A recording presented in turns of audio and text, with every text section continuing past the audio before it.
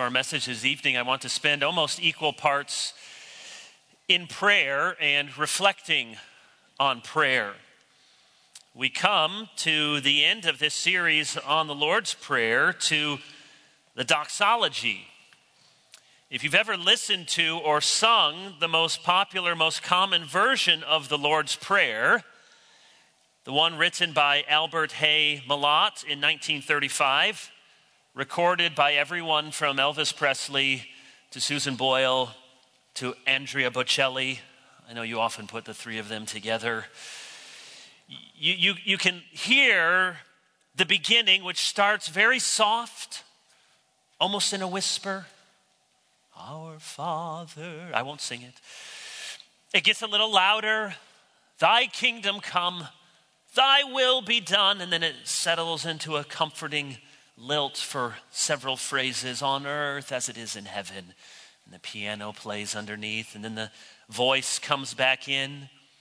The second half of the song builds and builds until finally it explodes into the doxology, and the notes get higher and louder, and the song crescendos with forever. You can sing it. Forever. And then it ends with a slow, stately Amen. The musical score, especially when sung well, focuses your attention on the kingdom and the power and the glory that belongs to God forever and ever. And there's something very fitting about this emphasis. It reminds us to whom we are praying, reminds us what we are praying about, and it gives us confidence in praying. What I like about the music, even if I suppose someone could say it is a little melodramatic, is that it reinforces, yes, this prayer is going to make it to the throne. You can count on it. God will hear it. God will answer. You may have heard me say before, as odd as it sounds, one of my biggest challenges in prayer is remembering that I'm actually praying. Maybe that's somewhat a danger, in particular for a pastor, but I think many of you can relate. We forget that we're not just giving a nice sounding religious soliloquy. We're not just checking the box for our morning or our family or our bedtime devotions. We're actually speaking to the God of the universe, and he hears us. However weak our faith may be, God hears us for Jesus' sake. And the traditional ending of the Lord's Prayer helps to lift our petitions into heaven, where God surely will hear them, and then he will respond with mercy and with might, because to him belong the kingdom and the power and the glory. One of the other benefits of the traditional ending is that it nicely bookends the Lord's Prayer. It teaches us that prayer begins and ends with the glory of God as our chief concern. Our Father in heaven, hallowed be thy name. That's how it begins, and then it ends, for yours is the glory. It expresses confidence in God that he can do all we ask and that he is all we need. It gives voice to our belief that though the world, the flesh, and the devil may assault us, they will by no means have the final victory. Our Father in heaven is stronger than the strong man. All perfection belongs to God and God alone. He is a mighty and generous king, a powerful potentate, a glorious Father without beginning and end. That's what we're reminded of. And then, don't miss, as we have said the prayer hundreds and in your life, perhaps thousands of times, that following that acclamation of God's glory, we seal our prayer with that little word, amen. Or if you want to sound very proper, amen. I told you before that after we lived in England for 2 months, went to a lot of Anglican churches and very fine sounding prayers, and by the end of it, One of my little daughters said, "Why do they always end their prayers with all men? Why don't they ever say all women?" It sounds like that. I had a friend in college who, in an act of quasi-rebellion, decided that he would end all of his prayers. Yes, this was not the 70s, it was the late 90s, but he said he thought he would end all of his prayers with the word groovy instead of amen. And he thought it was rather clever. I thought it was rather annoying. But his thinking was, well, it's just a word. It's just sort of Christianese for period, open your eyes. And so why not say groovy as well as amen? But of course, more than being rather antiquated and annoying, it's not very biblically accurate, because amen is not just a spiritual word for period. Amen means yes, truly, so shall it be. Revelation 3:14 says Jesus Christ is the amen, the faithful and true witness. In Christ, we pray the Lord's Prayer with complete agreement, confidence, and hope. I wonder how often you think of that when you get to the end of your prayer. You just sort of say amen, but you're saying amen, so shall it be. God hears me and he will listen. The words of the doxology at the end of the Lord's Prayer provide a wonderful ending. And yet, especially if you have your Bibles open to Matthew 6, you're saying, well, that's all very nice, but is it actually in the Bible? And the quick answer to that is yes and no. If you have the ESV, you see that footnote there. Some manuscripts add, "For yours is the kingdom and the power and the glory forever, amen." It won't be there in the ESV. It's not there in the NIV, the Christian Standard Version. It's not in most recent translations. It is in the King James Version, which is why many of us grew up saying it. And even those of us who didn't grow up with the King James Version still is passed on the thy and the thine and the traditional doxology. There is good reason you don't see it in Matthew 6 in newer English versions. It's because the oldest and most important biblical manuscripts, the complete manuscripts that date back to the 4th century, do not have the final doxology in them. It does not appear in the Latin Vulgate either. Likewise, church fathers like Tertullian, Cyprian, Origen, Augustine do not show familiarity with the ending. On the other hand, the Greek father Chrysostom comments on it in his sermon on the Lord's Prayer.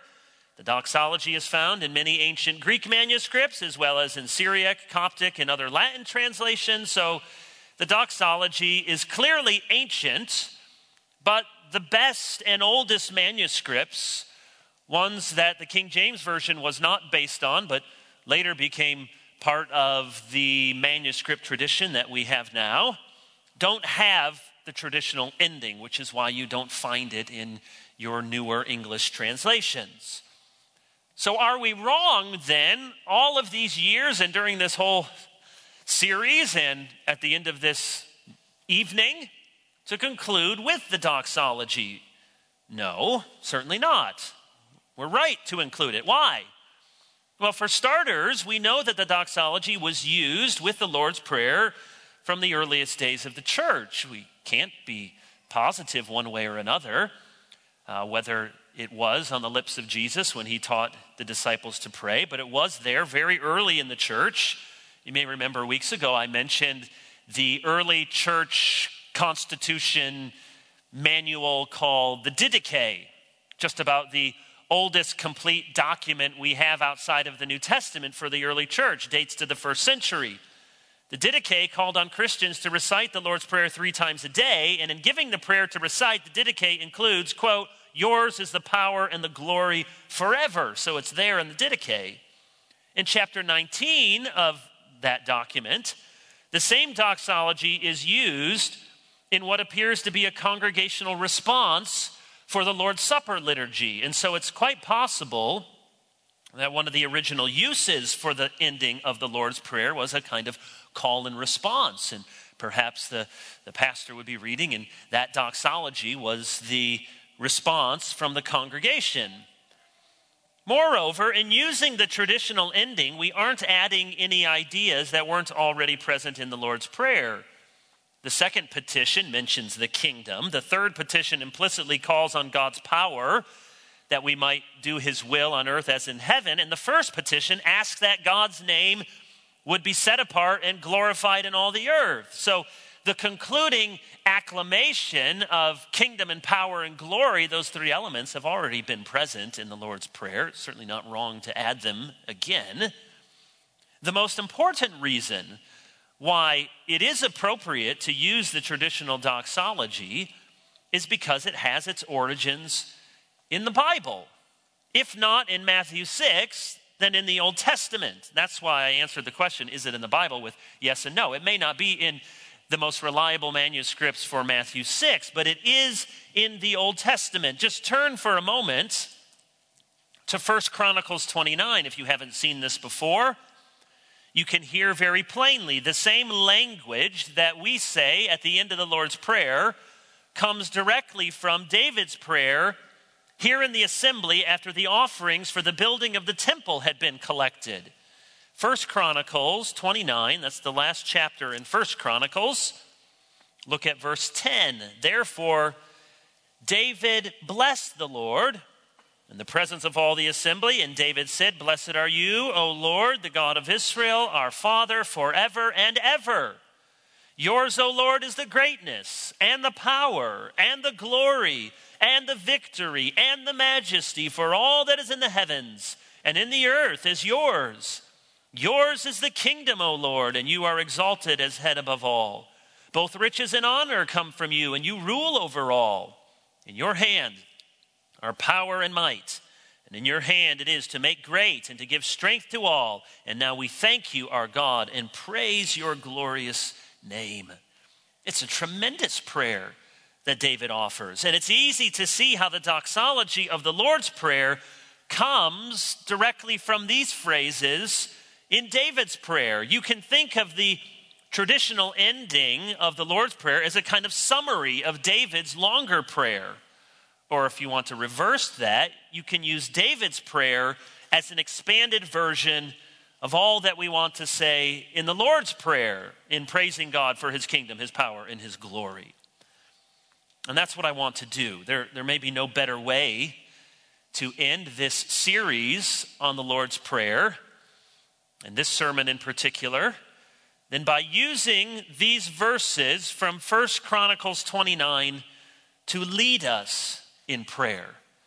And in these verses, we have all of the great themes that Jesus himself taught us to pray in the Lord's Prayer. And so with that in mind, with the eyes of our heart toward heaven, would you join me as I lead us in prayer? And I'll be working line by line through David's prayer and then expanding upon it. Blessed are you, O Lord, the God of Israel, our Father, the God of Abraham, Isaac, and Jacob, the God who saved Moses from the Nile, who rescued your people from Pharaoh, who forgave Aaron for the golden calf, who delivered Jericho into the hands of Joshua, the God who strengthened Samson and Gideon and Jael, the wife of Heber, the God who showed kindness to Ruth and made Ruth so kind, the God who cast down Eli and raised up Samuel, the God who rejected Saul and chose Jesse's son, the God who gave King David a heart like yours and gave Solomon wisdom when he prayed, the God of Elijah's guts and Elisha's miracles and Josiah's faithfulness, the God of Job's patience, Isaiah's prophecies, and Jeremiah's lamentations, the God who sent Israel into Babylon and promised to bring them back, the God who promised that the valley of dry bones would live and the glory would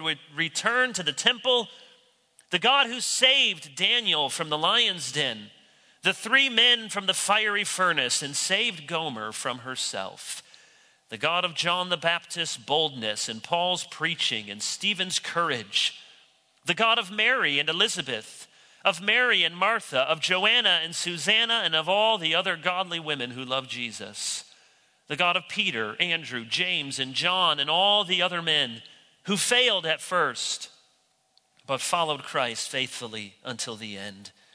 The God of the apostles and prophets, the saints and martyrs, the God of rebels and reformers, of Puritans and patriarchs, the God of slaves and of slaves set free, the God of electing love and second chances. Blessed are you, O Lord, the God of Israel, our Father, forever and ever.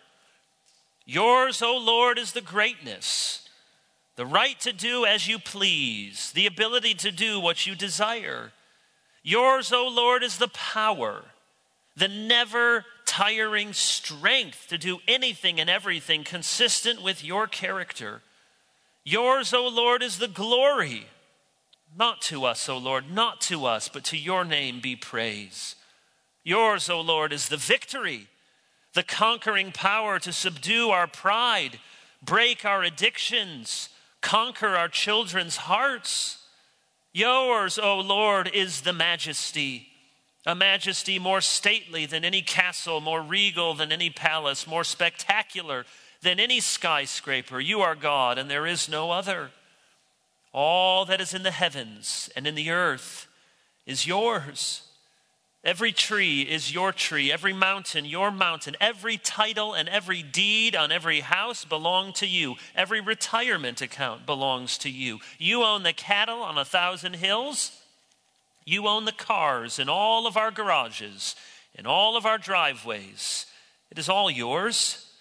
You cannot be served by human hands as though you needed anything, since you yourself give to all mankind life and breath and everything. Yours is the kingdom, O Lord, and you are exalted as head above all. You are the only king and head of the church. We give you the final say over everything. We put you at the center of all that we do in this church. Every sermon, every song, every prayer, every Sunday school, every baptism, every birth, every death, every marriage, every Sunday, every week, every year is for you, that you would be exalted above all things. For both riches and honor come from you, and you rule over all. The clothes we have, you gave them to us. The food we eat is from your hand. The roof over our head, it is a gift. And to think that some of us have cottages and boats and fields and land and pools and televisions and libraries and smartphones and toys and video games and computers and vacations and money in the bank, what we have done to deserve all of this, we do not know. We have not deserved it. And some of us have received honors and recognition and awards and influence and prestige and notoriety. It is all from you. We have what we have not because we are holier than others, but because you have blessed us so much more than we deserve. In your hand are power and might, and in your hand it is to make great and to give strength to all. You raise up kings and you tear down kingdoms. You make presidents and you break them. You gift pastors and you take away their gifts. You bless churches and you close their doors. You prosper nations and you cause them to stumble. You alone can do all things, and in you alone do we trust. Some trust in chariots, some trust in princes, some trust in the government, some trust in their savings, some trust in themselves, but we trust in the name of the Lord our God. And now we thank you, our God, and praise your glorious name. We thank you, Father, for choosing us, calling us, converting us, changing us, keeping us. We thank you, only begotten Son, for the mystery of your incarnation, for your humiliation, the love of your substitution, the victory of your resurrection, the glory of your exaltation. We thank you, Holy Spirit, for giving us gifts to serve you, voices to praise you, hearts to love you.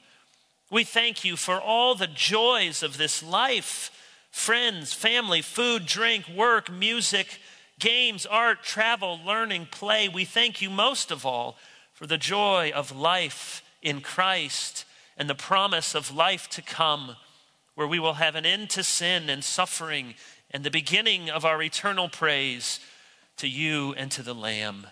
And so we praise your great and glorious name, our Creator, Redeemer, Sustainer, our Judge and Deliverer, Wonderful Counselor and Prince of Peace, the way, the truth, and the life, our Comforter, our Sacrifice, our Good Shepherd, our Lord, our Savior, our Redeemer and Friend. We praise you. Father, Son, and Holy Spirit, and we worship at your feet. And all God's people said, amen.